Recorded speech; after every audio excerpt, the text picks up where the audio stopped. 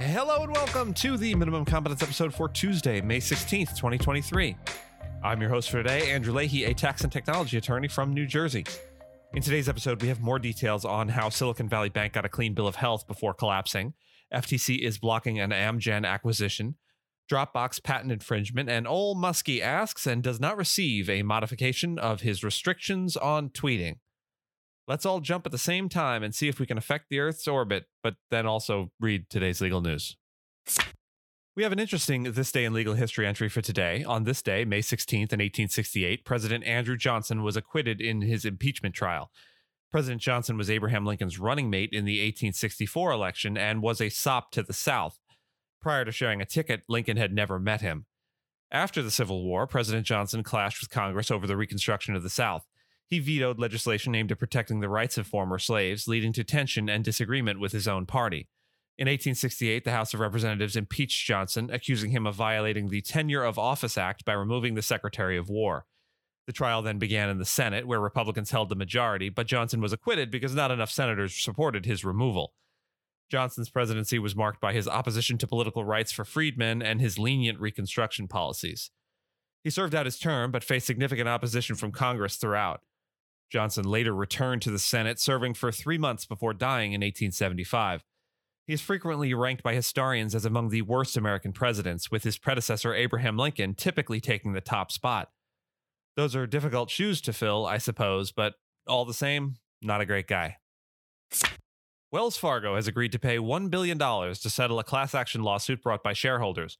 The lawsuit accused the bank of making misleading statements regarding its compliance with federal consent orders after the 2016 scandal involving unauthorized customer accounts. Shareholders alleged that former CEO Tim Sloan and other executives provided misleading information to Congress, investors, and the media, painting a more positive picture of their interactions with regulators than was accurate. The settlement funds will be distributed to investors who purchased Wells Fargo stock between February 2, 2018 and March 12, 2020. This settlement follows a previous settlement related to the bank's fake account scandal in 2016 and a shareholder settlement in 2018. In 2020, Wells Fargo agreed to pay $3 billion to settle U.S. investigations into other consumer abuses. Silicon Valley Bank removed a disclosure metric called Economic Value of Equity, or EVE, from its year-end 2022 financial statement just 2 weeks before the bank's collapse in March of 2023. For the past decade, SVB had provided this metric to demonstrate how interest rate fluctuations would impact its financial health. The removal of EVE, which was expected to show a bleak picture of the bank's situation amid rising rates and depositors withdrawing funds, raises questions about the role of the bank's auditor, KPMG LLP. The financial statement offers no explanation for the removal, and KPMG has not commented on the disclosure changes. Auditors are expected to question significant changes in disclosures and raise concerns when necessary. The omission of EVE, which could have served as a warning sign of growing risks associated with the bank's long-term assets, has drawn attention to the auditor's responsibilities in reviewing management sections of financial statements.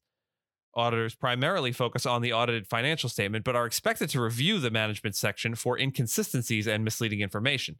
However, auditors have limited authority to demand disclosures or address forward-looking risk scenarios. The discretion given to reporting entities allows them to withhold important information from financial statement users.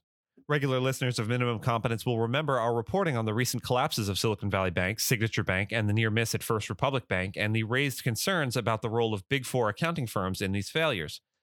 KPMG in particular had signed off on the financial statements of all of these banks, leading to questions about the effectiveness and reliability of their audits and audits in general. The problem lies in the close relationships between accounting firms and the banks they audit, potentially leading to conflicts of interest and a lack of incentive to disclose potential problems. To address this, we argued auditors should be held liable for failing to draw attention to aspects of financial statements that require caution, and firms should be banned from both consulting and auditing the same client to avoid conflicts of interest. The U.S. Federal Trade Commission is expected to file a lawsuit to block Amgen Inc.'s $27.8 billion acquisition of Horizon Therapeutics plc, according to a source. Amgen had entered into a deal last year to enhance its rare diseases drug portfolio and aimed to complete the acquisition in the first half of this year. Senator Elizabeth Warren, a critic of corporate consolidation, had expressed concerns about the deal and pharmaceutical price increases. The FTC's move to sue is uncommon, as it typically requires divestments rather than blocking deals in the pharmaceutical industry. The acquisition would provide Amgen with two fast-growing drugs, Tepezza and Crysvita, which have orphan drug designations.